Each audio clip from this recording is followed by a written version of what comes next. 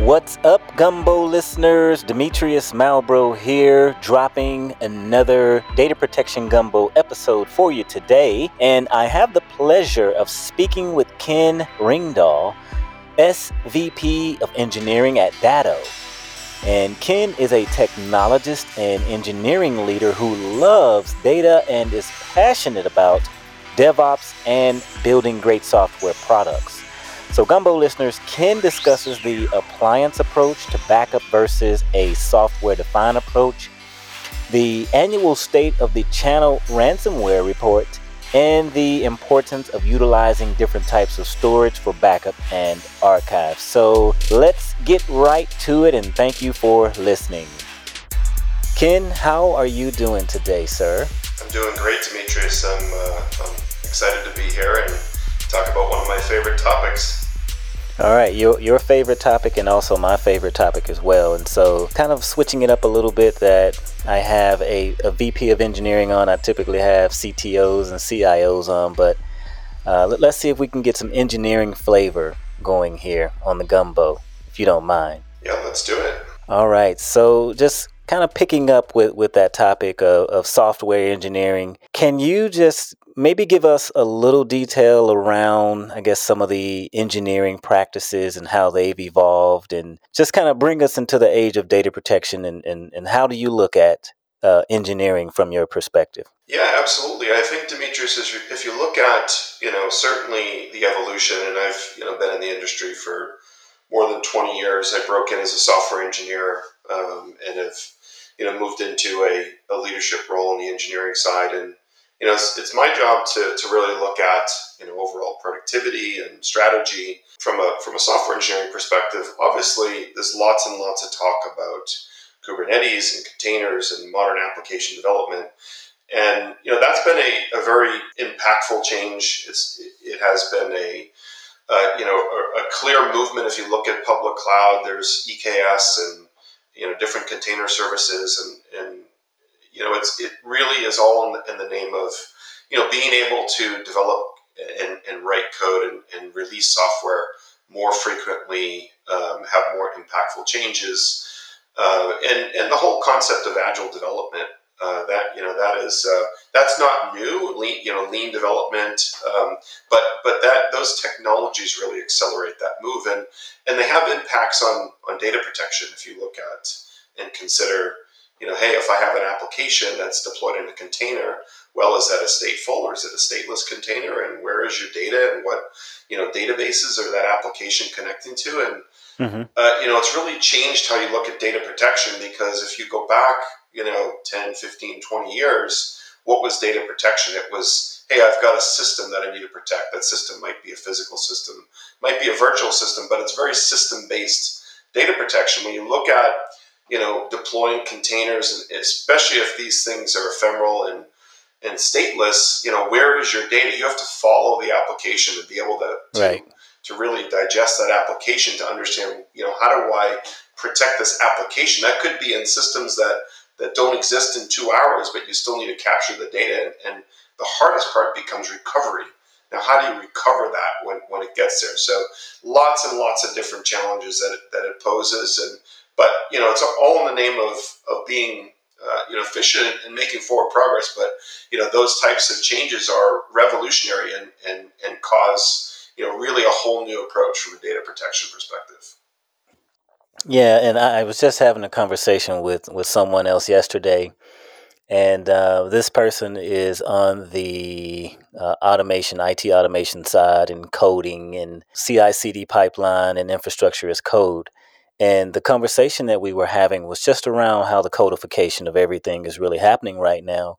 And if you are a storage administrator or a backup and recovery administrator, if you're in just backups and in any shape, form, or fashion today, then you better have your eye on the overall ball in the picture of everything other than how to protect data, if that makes sense. Like, you better know about cloud, right? You better know something about containers. You know exactly, what AWS is doing and rolling out, and, how to use Terraform. And you really have to have other skills besides what you currently have right now, because it's not going to sustain you in the future to just know a little bit about backup and recovery. So what do you think about that entire conversation around, the codification of literally everything that we're seeing right now in the data center? What's your perspective there? Are you seeing something different, or you're also seeing the same No, thing? absolutely seeing the same thing. I think you're spot on. And what I would say is,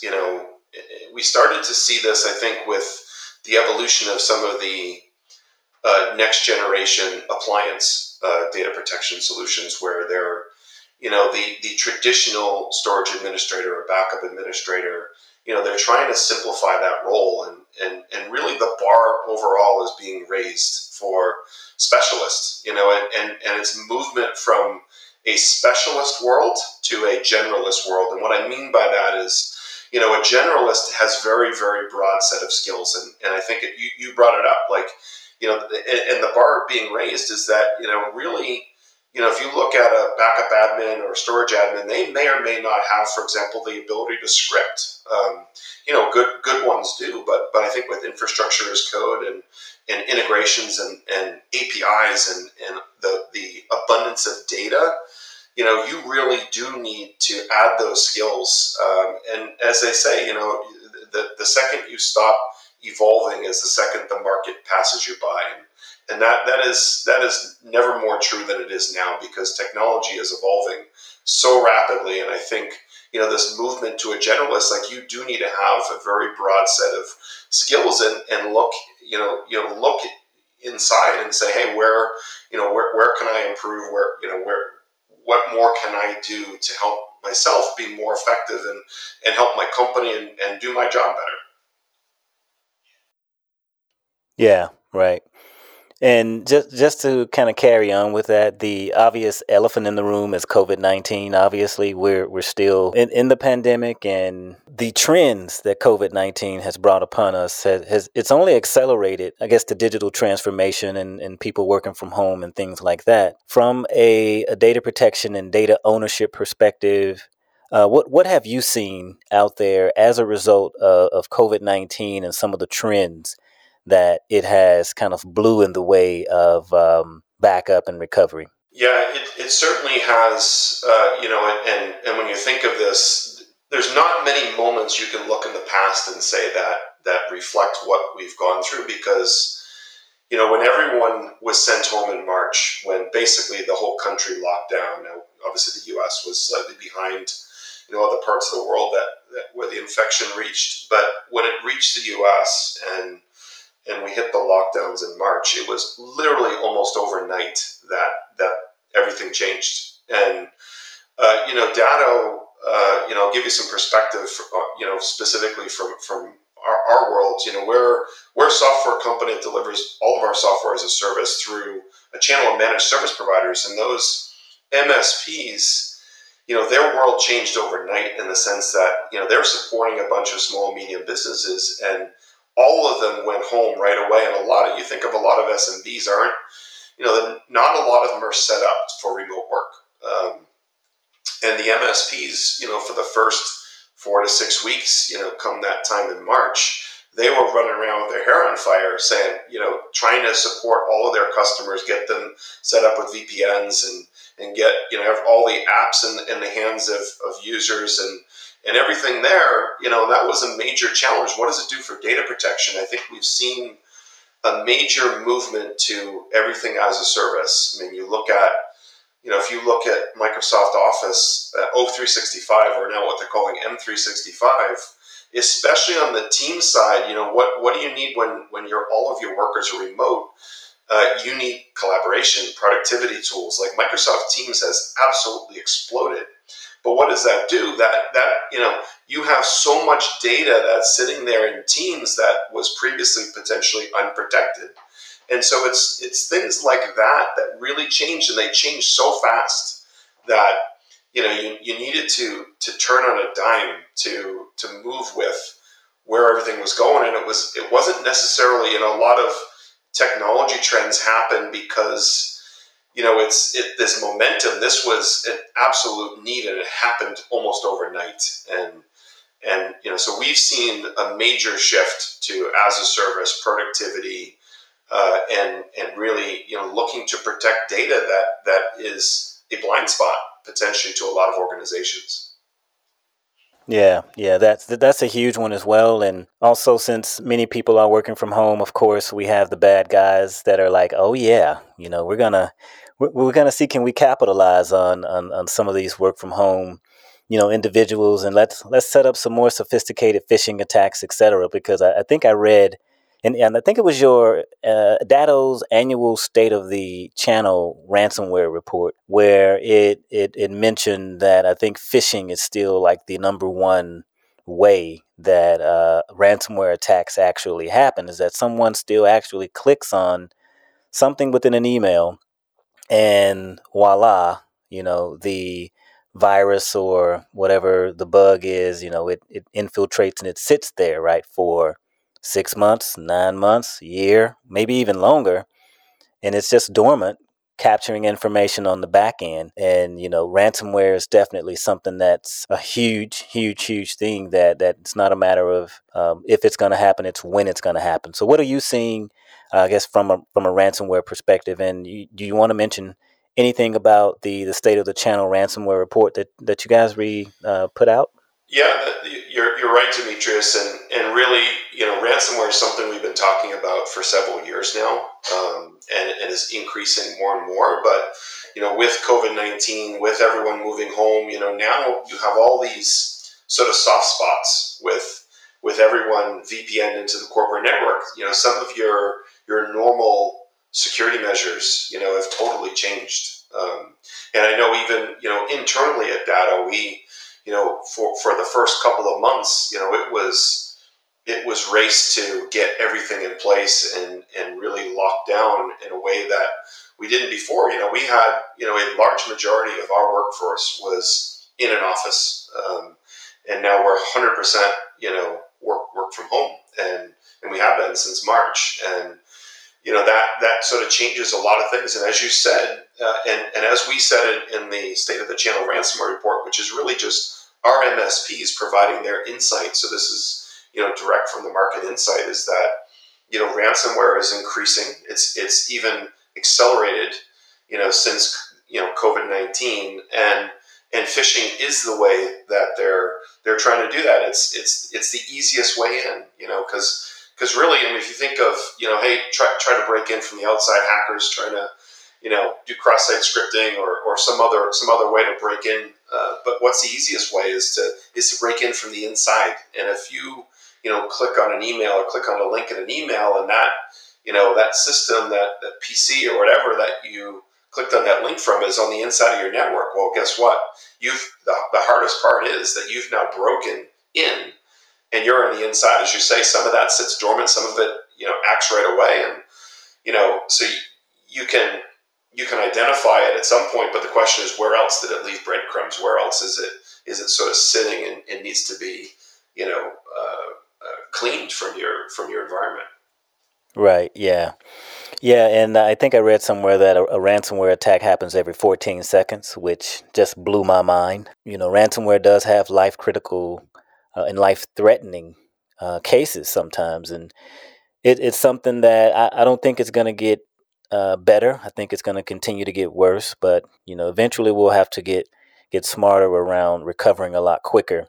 When we do recognize, and continuing to educate those, within corporate environments, to boost up the training, continue to inform, and just make sure everyone is doing what they're supposed to do. Yeah, I think I didn't see that specific report, but I'll tell you, I watch 60 Minutes regularly, and they did something maybe 6 months ago on a hospital system, and I want to say it was Alabama.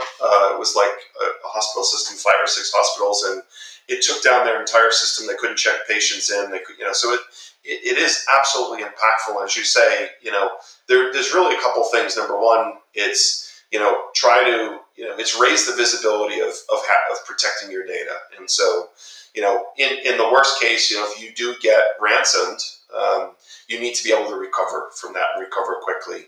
Nobody wants to pay the ransom, but let's face it. Why is ransomware still a thing?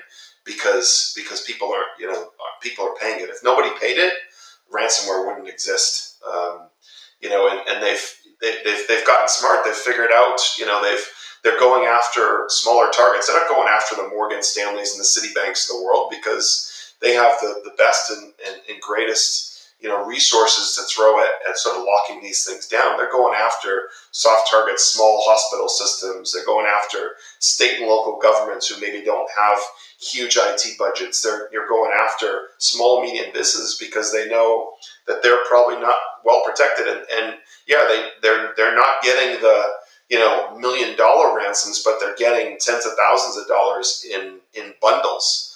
And really, it speaks to really needing to be protected across the board, end to end. Everyone needs to be protected.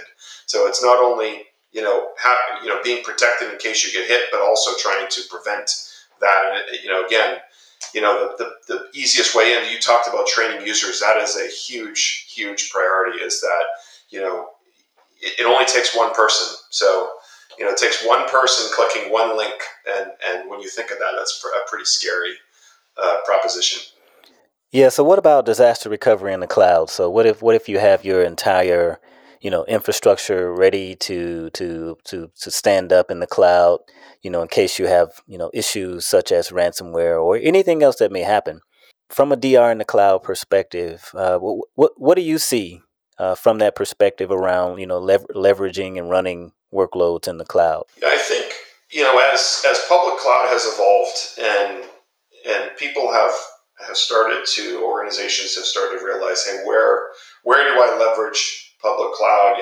Is it Gartner, whoever has the hype cycle, right? There's this, let's do everything in the cloud, and then it sort of ramps down, and then eventually, water finds its level. And I think people are realizing that, while public cloud is expensive, and you could do things cheaper, on-prem, there's actually, with platform as a service and lots of things, there's ways to make that more cost effective from a non-tangible resource perspective, and that's been a pretty major change over the past few years. But I think customers and organizations have gotten smart about, hey, let's not have that second DR data center.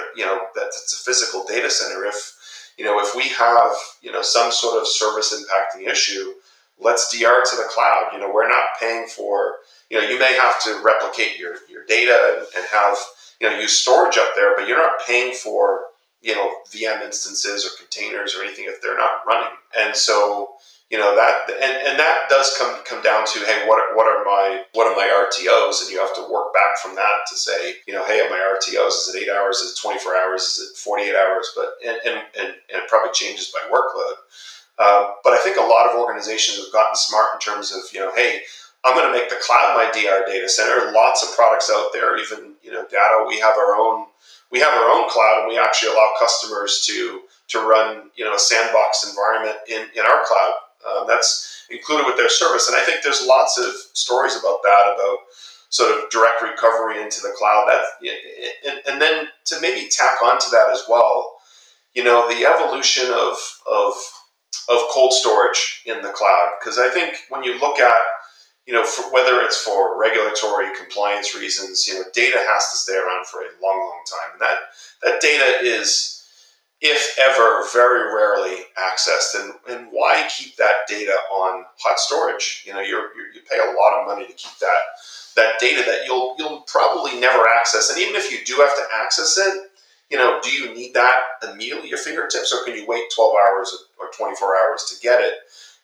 The whole Glacier Deep Archive, Google Code Line, Azure Archive, like those are incredibly effective in leveraging public cloud for things like that. So that's really starts to get into a hybrid scenario is, hey, I'll do some stuff on-prem and then I'll leverage the public cloud, where it makes sense for me and where I can take advantage of it. I don't hear as much about the different media types as I used to. Like tape used to be the big thing.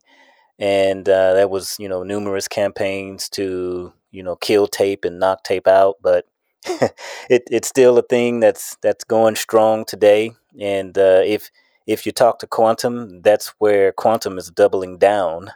100-year archive, and they have some pretty cool technology out there now that I think that they figured it out. and I think they have a nice approach to what's going on from that perspective. But just all the different types of approaches around hybrid approaches, and where to store it, hot, cold, warm, Deep Archive, Glacier, and Azure, and Google Codeline, etc.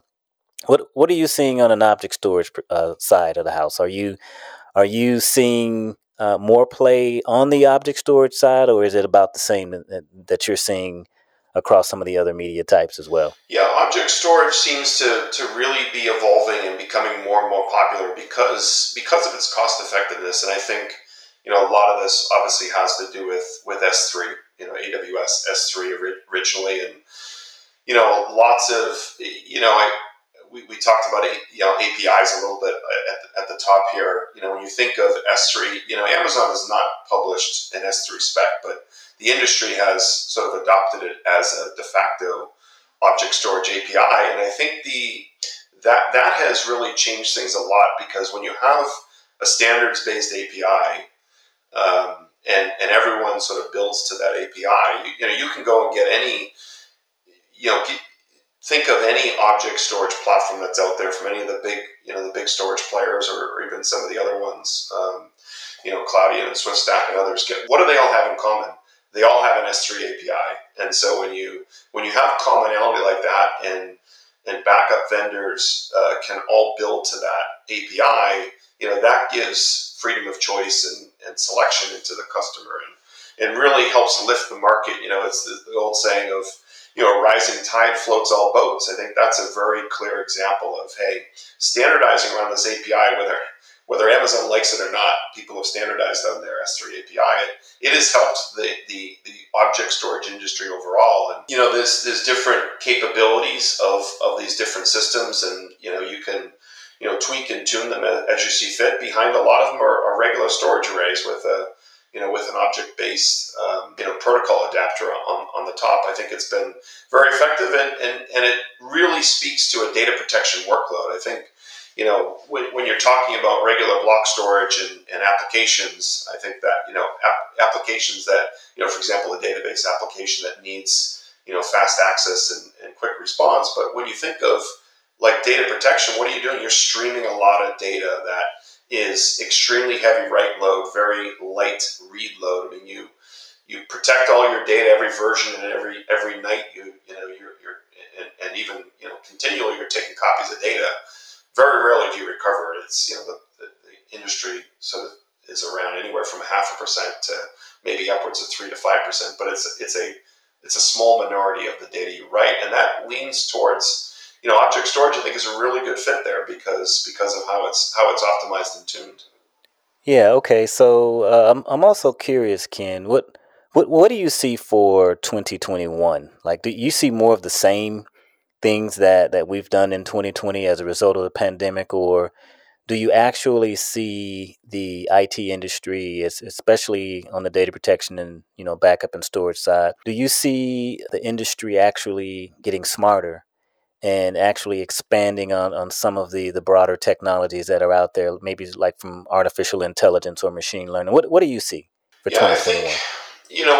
when I think of sort of looking forward in data protection, whether it's 2021 or years forward, you a little bit look to the past to predict the future, and really what has been going on and has been evolving is this whole notion of automation. At the top, we talked a little bit about software engineering, and I'm an engineering guy, and really I'm a huge advocate of automation. DevOps and SRE style delivery of software, and when you sort of layer that on top of data protection, what does that mean? That means building into your applications, building into your services. And if you look at AWS and Azure, they have their own backup solutions, and some of this is that you have to integrate with those in order to protect platform as a service. If I'm running an Aurora database, for example, in AWS, like the only way to get application consistency out of that is to integrate with AWS backup, like because you don't have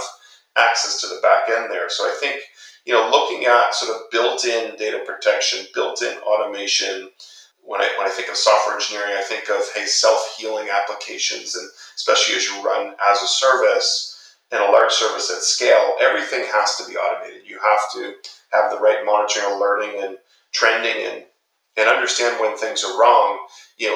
Bring that to data protection is, hey, I don't want to have to be an expert and have all these individual policies for every little thing. Like I want something to be intelligent. You say with AI, like understand what my policies are and adapt to those policies. To almost think of a Nest thermostat. What does Nest do? Nest looks at hey, how do you set your thermostat, and they start to predict and understand and do it automatically. I think we can take that to data protection and start to look at trends and do machine learning to understand, hey, you protect these other applications in this way, let me start doing that here as well.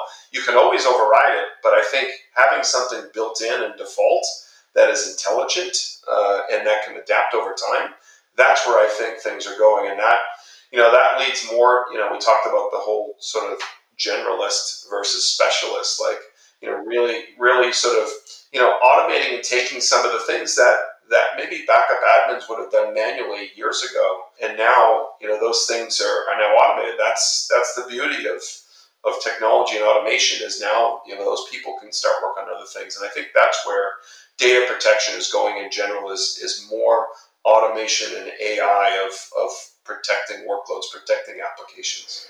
Yeah, I think that's pretty cool stuff in the artificial intelligence side of the house. And, there was a LinkedIn study about, what are some of the fastest growing positions that are out there, and data scientist, was one of them. So moving more from accumulating data, like someone who's a backup and storage administrator, backup and recovery administrator, just collecting data, but actually not only collecting the data, but also being able to analyze the data and provide insights to the business with that data, and have a seat at the table with that insight to help the business make more informed decisions, right? And then you plug more directly into the revenue generating side of the house, which is where all the value is nowadays, because it's just not enough to protect it. You have to really provide some other things, right along with that. Ken, I want to roll into the closing gumbo question. And that question, it's not a technical one, but it's just one, to tap your brain and get some advice from you. And that question is, what advice would you give to, let's say, a backup and storage administrator that's out of work right now, especially due to the pandemic? What advice would you give them? Yeah, so, and certainly, the unfortunate case is that we do have a lot of people that are out of work, as a result of the pandemic. It's been incredibly impactful and not balanced in certain industries. But the advice that I would give, maybe going back to a point we talked about earlier, and we just touched on it as well, of moving from a specialist to a generalist is, and where the world is moving to infrastructure as code and et cetera, is start keep learning. Like even if you are in not out of work, you should continue to always evolve and continue to learn and keep up with trends. Like this whole notion of Ansible and SaltStack, these config and orchestration utilities. Like when I've had people that have asked me these questions, like, hey, what should I go learn? People that might be maybe they were manual QA testers or things like that. Like, hey, look where the industry's going and learn something new. Take go to Udemy, do LinkedIn Learning, go look at things there. But do it hands on. Like a lot of these tools I just mentioned, Ansible and SaltStack as just two of them. You didn't mention Puppet. They're open source. I didn't mention Puppet. Yeah, Puppet as well. These and it's very true. Like these are open source tools. You don't need to go buy a license. It costs you nothing to go learn this. And if you're a Windows guy, go learn PowerShell if you don't know it. If you're if you're a Linux person, go learn Bash, go learn Python, go learn because those skills, no matter what you do, you will be able to leverage. Even if you go back into a backup and storage admin role, you will be better for having those skills. You will be much more marketable. And you'll be able to do more. So that would be, just the high level there is keep learning, but but just learn where it's going, and just enhance those skills, and don't stop.